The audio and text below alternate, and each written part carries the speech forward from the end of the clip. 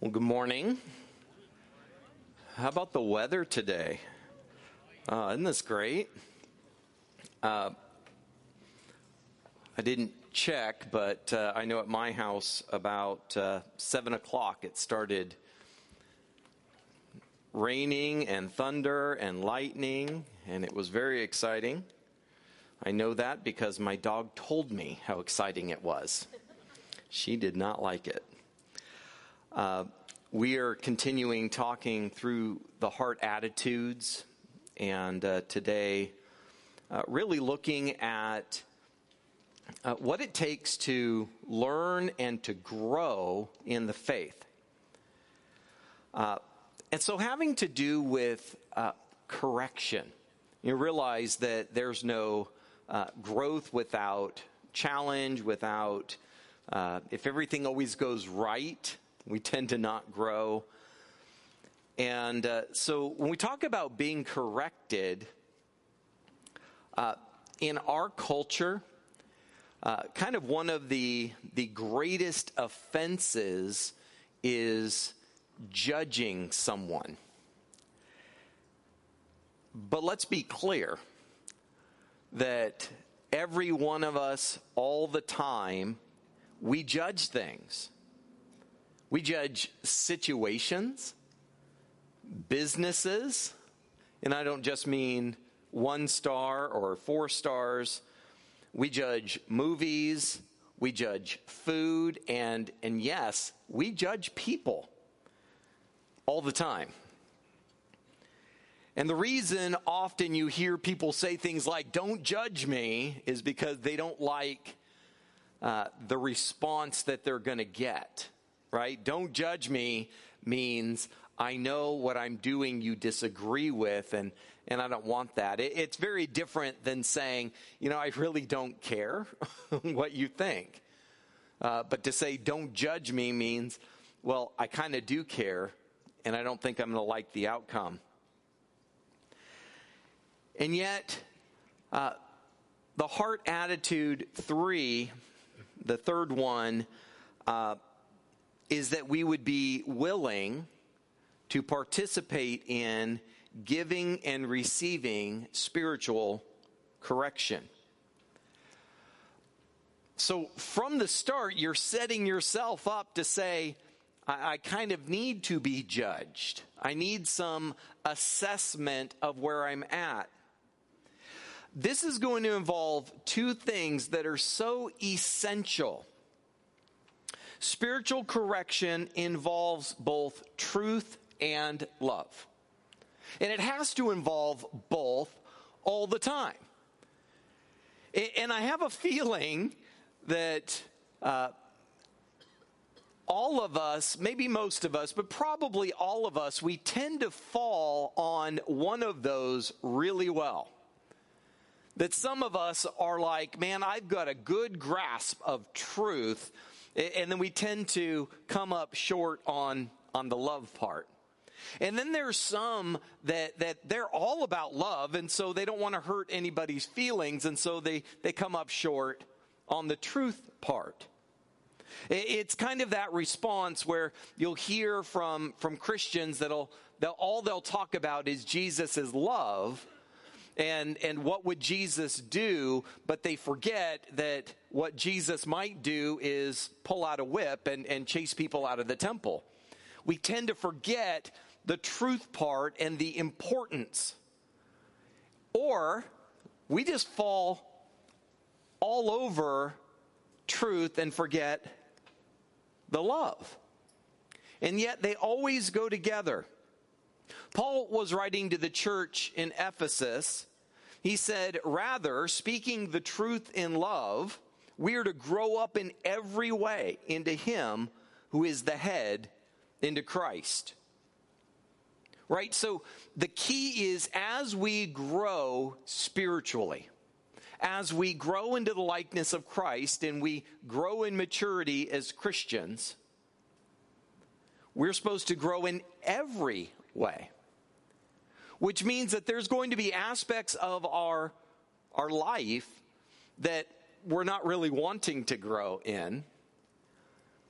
And it is essential that even in those areas that we mature and become Christ-like.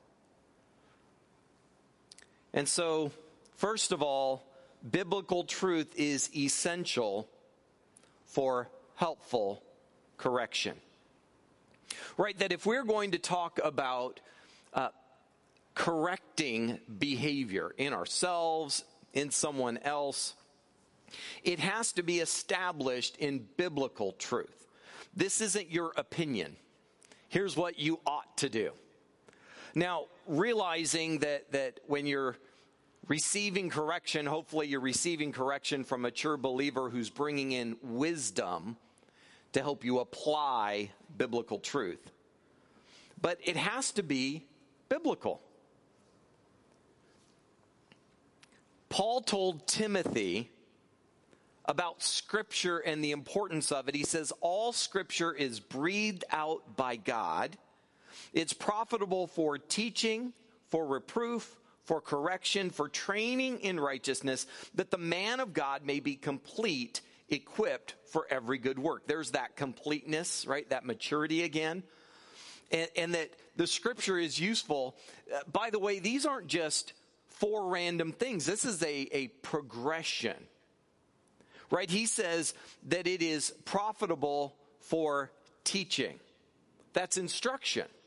Right? You would say something like, this is what is true. And then he says reproof. Well, that's not a word we use a lot, but it basically means conviction. Right? So you're instructed. Here's what's true. You're convicted that maybe some area of your life, something you're doing or saying, isn't quite what's true. And so you would say, well, this is what's true. This is what you're doing is wrong, or what I am doing is wrong. There's an expression of blame or disapproval. And then correction, he says. The Greek word for correction here actually means to straighten out. And so this is here's what you ought to do. And then training in righteousness. This is discipline. This is here's how you do what you know you're supposed to do. And I have this feeling that most of the time, we know what we ought to do. Right? You're like, you know what you're supposed to do. Now you got to do it. That's why that training and discipline is so important. It's why God gives us the church, that we would support one another in this. Right? Last week, that's what we were talking about. And so what we ought to do as we apply Scripture and say, here's what's true, right? We're convicted by God's word. We know the right thing to do, and then we're trained and encouraged and supported by the church and by brothers and sisters to do the right thing. Where all of this breaks down is way back at the beginning when Paul told Timothy, here's what you're supposed to do with God's word. Right? All Scripture is breathed out by God, and it's profitable. And so if Timothy, as he is instructing with God's word, as he is training people and discipling them to grow into the likeness of Christ, if that's the breakdown, right? If there's no presentation of God's word, there's a problem. If Christians don't say, this is what we believe, this is what's true, this is what's right, then there's a breakdown. And it stops working the way it's supposed to. So our spiritual correction has to be based on biblical truth. And then without love, we're just harping on each other. Right? Without love, if it's just, here's all the things you're doing wrong, then there's a problem there too. If you don't care, if there's no love, then why are we bothering? Right? Then it's all about how I feel when I correct you. If I don't love you, it's about how I feel about me. And that's not profitable, as Paul said. Proverbs 13:42, whoever spares the rod hates his son. But he who loves him is diligent to discipline him. Right? We talk about this one a lot in the context of what kind of discipline should parents engage in to help their children grow. But really, don't miss the point that discipline is hard. That's the point of discipline. It's not easy. If it was easy, then there'd be no reason to not spare it. And then Proverbs 9, 7 and following, whoever corrects a scoffer gets himself abuse. And he who reproves a wicked man incurs injury. Do not reprove a scoffer, he will hate you. Reprove a wise man, and he will love you. So there's two people here. This is a story of two very different people. There's the scoffer, another word we don't use a lot, but we all know scoffers. We all know people that when you say, hey, don't forget this, they go, I know. Like, well, if you knew, I wouldn't have had to tell you. Why would you say, I know? And so there's the scoffer, then there's the wise man. The wise man's the one when they say, hey, try this next time. And their response is, you know, that makes some sense. Let me see what I can do with that. Right? I can grow now because of what you've told me. And then verse 9, he says, give instruction to a wise man, he will be wiser still. Teach a righteous man, and he will increase in learning. When I was 20 years old, learning these verses for the first time, I had a decision to make, as every one of us does. How will you receive instruction? Will you receive it like the scoffer? Will you be the one who goes, I think you're way off here. I think you're the one who has the problem. Or will you be the one who says, you know what? I can grow from this. I can be better because of this. What is it that you're going to do with correction?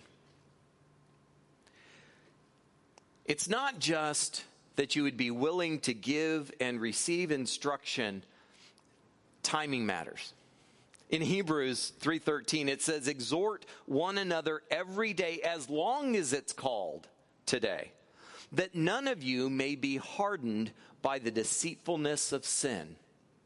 There is a warning here that when you go on with sin without having a willingness to learn,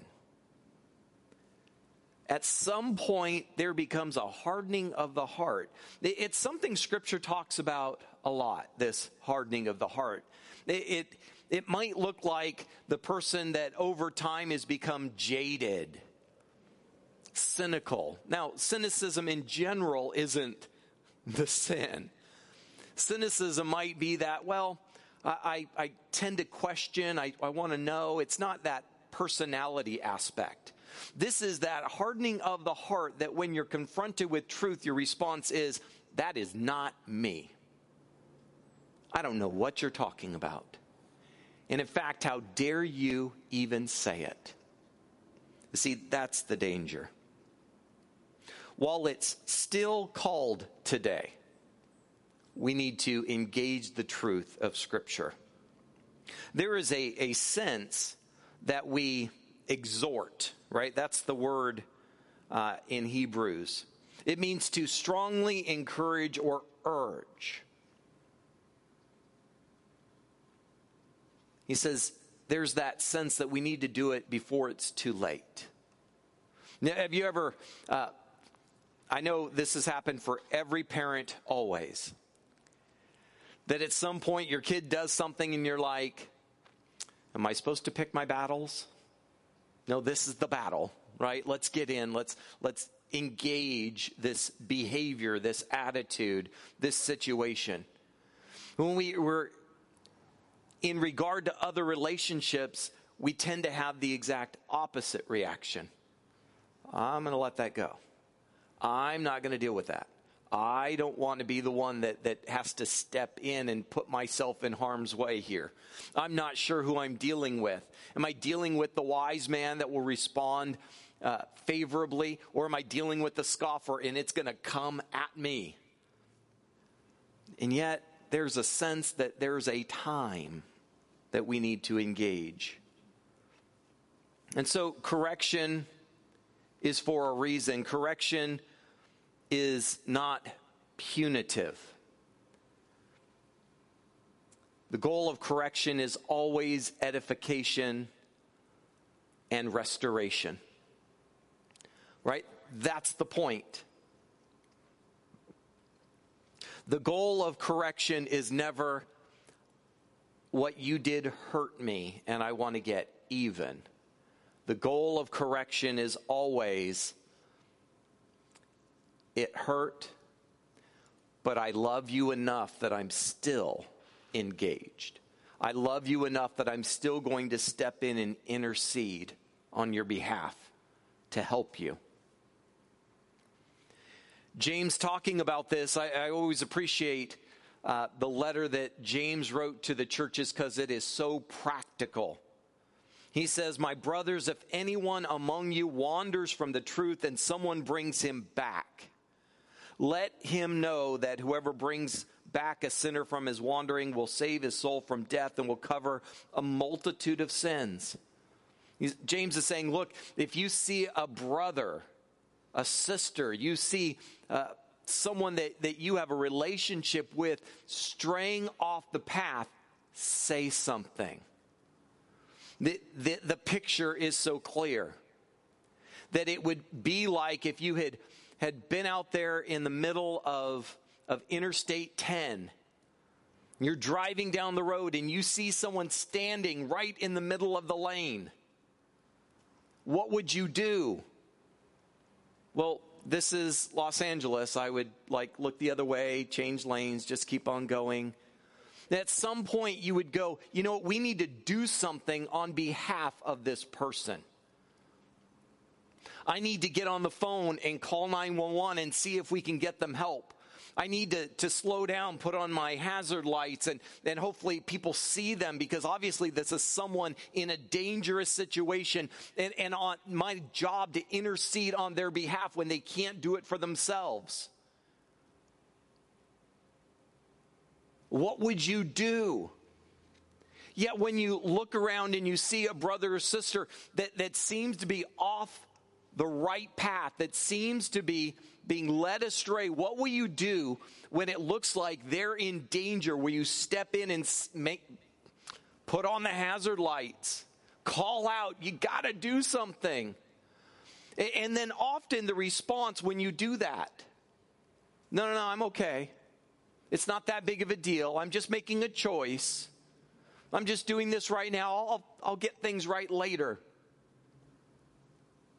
Now, our job is always the same, to be the one to say, look, something's not quite right. To do it with truth and love.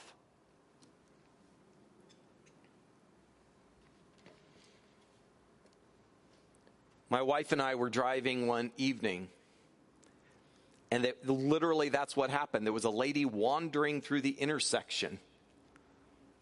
And we're like, what do we do? How do we help this lady? There's obviously something wrong. And I said, I don't know. Call 911. Let's see. And they said they'd already received 5 calls. And I'm like, so grateful. We kind of waited around and we waited for the police car to come. And okay, so the lady got the help she needed. And I thought about it. So I didn't regret calling to try and get help for this person. But if I hadn't called, I would have regretted not. I would have went, what happened to her? I hope she was okay. I hope she got the help she needed. And so after going, okay, they had already got 5 calls. So grateful. When you see a brother or sister, do you care enough to step in, perhaps into an uncomfortable situation? Or just say, can I pray for you? I see what's going on. Can I help you? Hebrews 12:11, for the moment all discipline seems painful rather than pleasant, but later it yields the peaceful fruit of righteousness to those who have been trained by it. This is the purpose of discipline. There is an end goal, and in the midst of it, that process is uncomfortable and awkward, but the end result will be to look back and say, we're so much better off than we were. Does anyone really enjoy discipline or correction? No. I want to be told I'm doing awesome. I want to be told, man, that was great. Not, dude, you messed up. Right? I hate that feeling of, honey, I know I said I was going to do this, but I didn't do it. Or, yeah, I kind of wasted my time today. I kind of lost my temper, right? All of those things that I know I'm supposed to do. And I hate that feeling afterward. And I don't want someone to go, you kind of hurt my feelings. You kind of overstepped what you should have done here. That's very much not what I want to deal with. I want people to say, you're great. You're doing really well. I want to be like you when I grow up. Proverbs 12:1, whoever loves discipline loves knowledge. But he who hates reproof is stupid. I love that translation. I'm not supposed to say that. In our house, when the kids were little, that's a bad word. We don't say that. Yeah, my kids are older. They're okay saying it now. In Proverbs 8:33, hear instruction and be wise, and don't neglect it. Right? To hear instruction and then to go, that's not wise. But to hear it, to learn from it, that's wise. It is hard to be corrected, but stick with it. Often when we're corrected, we want to pull back. I can't tell you how often as a pastor, when I've had those discussions with people, there's a tendency, and I have to warn them of this situation.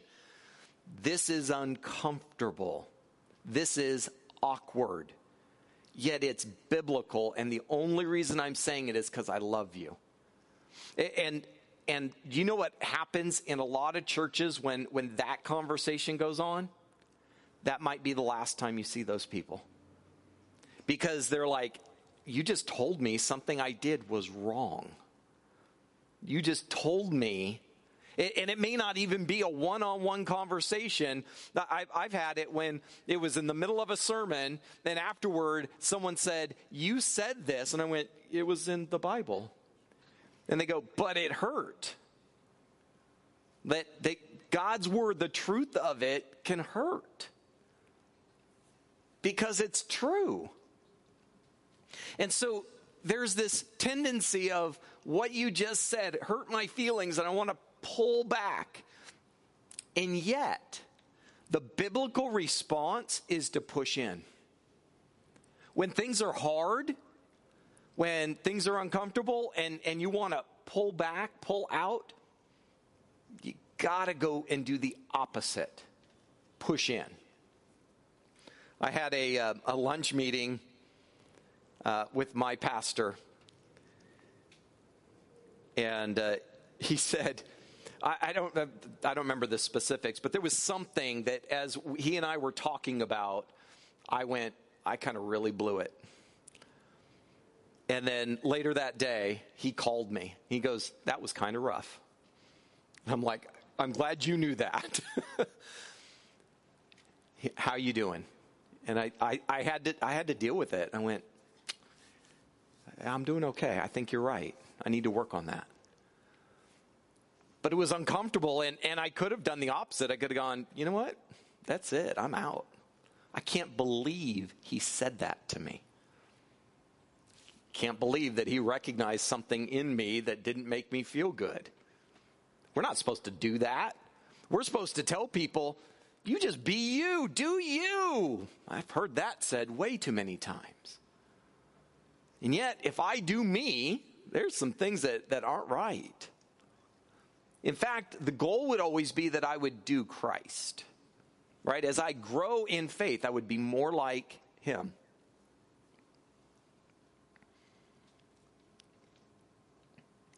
Yet, why do we do that? Why do we pull out? Well, I was thinking about this yesterday. You guys know, it's pride. Full on. It's just pride. You hurt my feelings. You hurt my pride. You damaged my self-esteem by telling me that maybe I did something wrong. It's pride. I heard Pastor Randy Lathrop yesterday. He said this, and I wrote it down. I quoted him. He says, it's not as important to be right as it is to get right. It's not as important to be right. Your pride would say, I need to be right in this situation. But what's far more important is when it's not right to step in and make the situation right. To apologize where you need to have that awkward discussion and say, something's not quite right here. That's way more important. If you would like to be in 20 years more mature, deeper in the faith with the Lord, that's how you respond. You work on making your relationships right. You work on getting right with the Lord, allowing God to use believers with biblical spiritual correction in your life. That's how you grow spiritually. Instead, you could be 20 years from now, well, I've been a Christian for 20 years, but I'm still, I just had a year each time I didn't actually grow. That's just time instead of maturity. Galatians 6:9, he says, and let us not grow weary of doing good, for in due season we will reap if we do not give up. Notice the key is to not give up. And sometimes you're going to blow it. And sometimes you're going to be the one that has to step in and go, let me help you with this. Either way, it's worthwhile. Because pride is a very real sin, we have a responsibility to acknowledge that we're all sinners, right? All have sinned and fall short of the glory of God. But the free gift of God is eternal life in Christ Jesus, right? The punishment for our sin is death, but it's a free gift through Christ, that we would believe that Jesus Christ died on the cross to pay for our sins, that we might trust him and then grow in faith to become more like Christ. I have some next steps for you today. First of all, you need to evaluate, or let's make it personal. My next step today is to evaluate how receptive I have been to scriptural, biblical correction. When you read God's word and you're like, that's not what I've been doing. That's not how I've looked at things. How receptive are you to that? When you hear a sermon, a Bible study, when you're spending time with other believers, maybe it's that one-on-one, and you hear something and you're like, definitely need to do something different. How receptive have you been to that? And then if you haven't been, to make that change. And then the second one, my next step today is to be bold. I may need to speak the truth in love. right? I may need to step in with a brother or sister and to say, hey, how can I help you? You know, there's something not quite going on that ought to be here.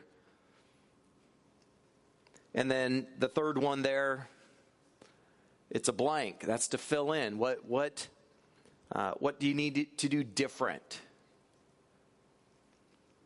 How have you responded to correction? How are you responding to correction? And how have you been willing to step in on the behalf of someone else and let God use you to help them with truth of Scripture and love? Let's pray. Heavenly Father, we are grateful that you are a God who loves us enough that you put us together with other believers. You give us the Bible, your word, that the truth of it would guide us, and that mature believers would invest in our lives, support us, and help us as we grow as disciples of Jesus.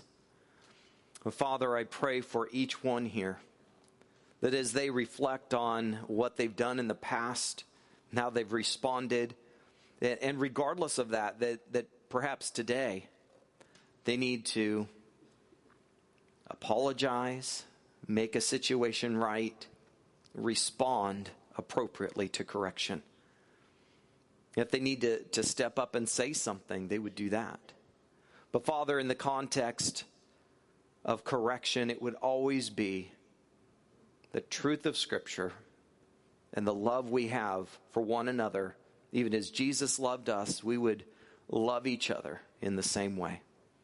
Father, we thank you for Jesus. In his name we pray. Amen.